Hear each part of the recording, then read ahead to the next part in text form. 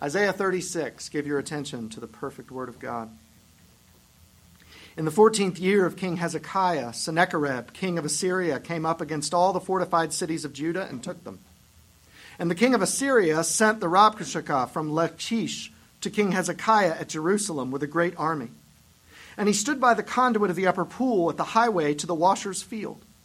And there came out to him Eliakim, the son of Hilkiah, who was over the household, and Shebna, the secretary, and Joah, the son of Asaph, the recorder. And the Rabshakeh said to him, "Say to Hezekiah, thus says the great king, the king of Assyria, on what do you rest this trust of yours? Do you think that mere words are strategy and power for war? In whom do you now trust, that you have rebelled against me? Behold, you are trusting in Egypt, that broken reed of a staff, which will pierce the hand of any man who leans on it. Such is Pharaoh, king of Egypt, to all who trust in him. But if you say to me, we trust in the Lord our God, is it not he whose high places and altars Hezekiah has removed, saying to Judah and Jerusalem, you shall worship before this altar? Come now, make a wager with my master, the king of Assyria. I will give you 2,000 horses, if you are able on your part to set riders on them. How then can you repulse a single captain among the least of my master's servants when you trust in Egypt for chariots and for horsemen? Moreover, it is without the Lord that I have come up against this land to destroy it. The Lord said to me, go up against this land and destroy it.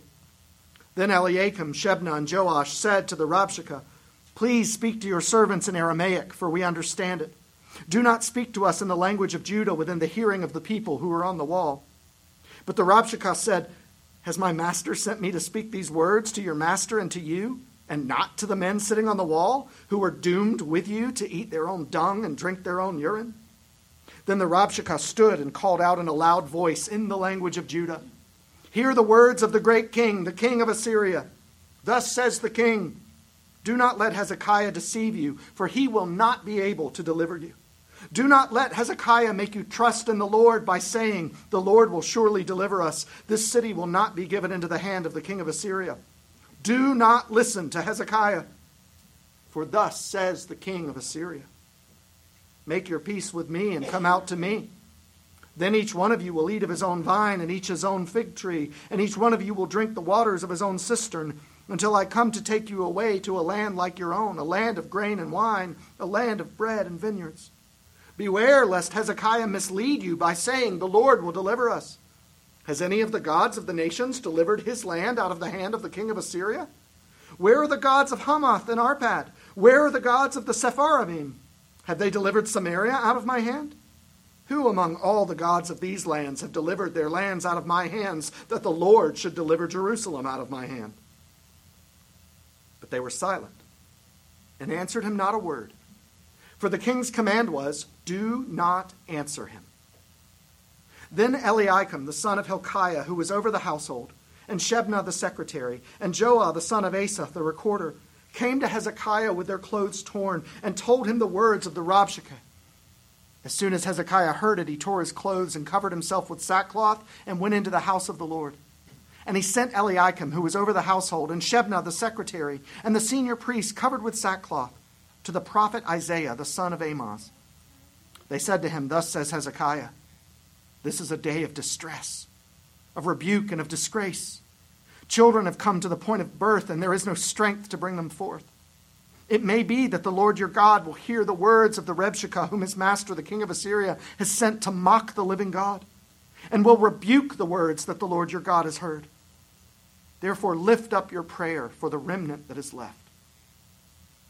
When the servants of King Hezekiah came to Isaiah, Isaiah said to them, say to your master, thus says the Lord, do not be afraid because of the words that you have heard, with which the young men of the king of Assyria have reviled me. Behold, I will put a spirit in him, so that he shall hear a rumor and return to his own land, and I will make him fall by the sword in his own land. The law of the Lord is perfect, reviving the soul. The precepts of the Lord are right, giving joy to the heart. Amen. I'm glad to know how unlikely it is that any of you will be burned at the stake, put on trial before church councils, or die as martyrs. In fact, few, if any of you, will even be called to missionary service in the hostile areas of the world. The proving ground of your faith won't be the subject of books or of movies. But your faith will need to get real. The proving grounds will be the areas of life that find ways to make you unsatisfied every day.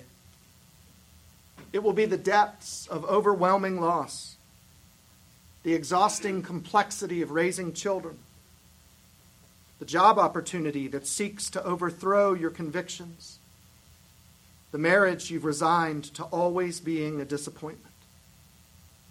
Your faith will be proved by how you respond to the loved ones who sin against you, the dreams incompatible with your circumstances, the threats to your safety and security, the people, groups, and institutions that let you down.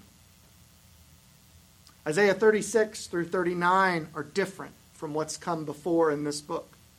Historical narrative rather than prophecy. This section is Isaiah's first-person perspective on historical events also recorded in 2 Kings 18 and 19.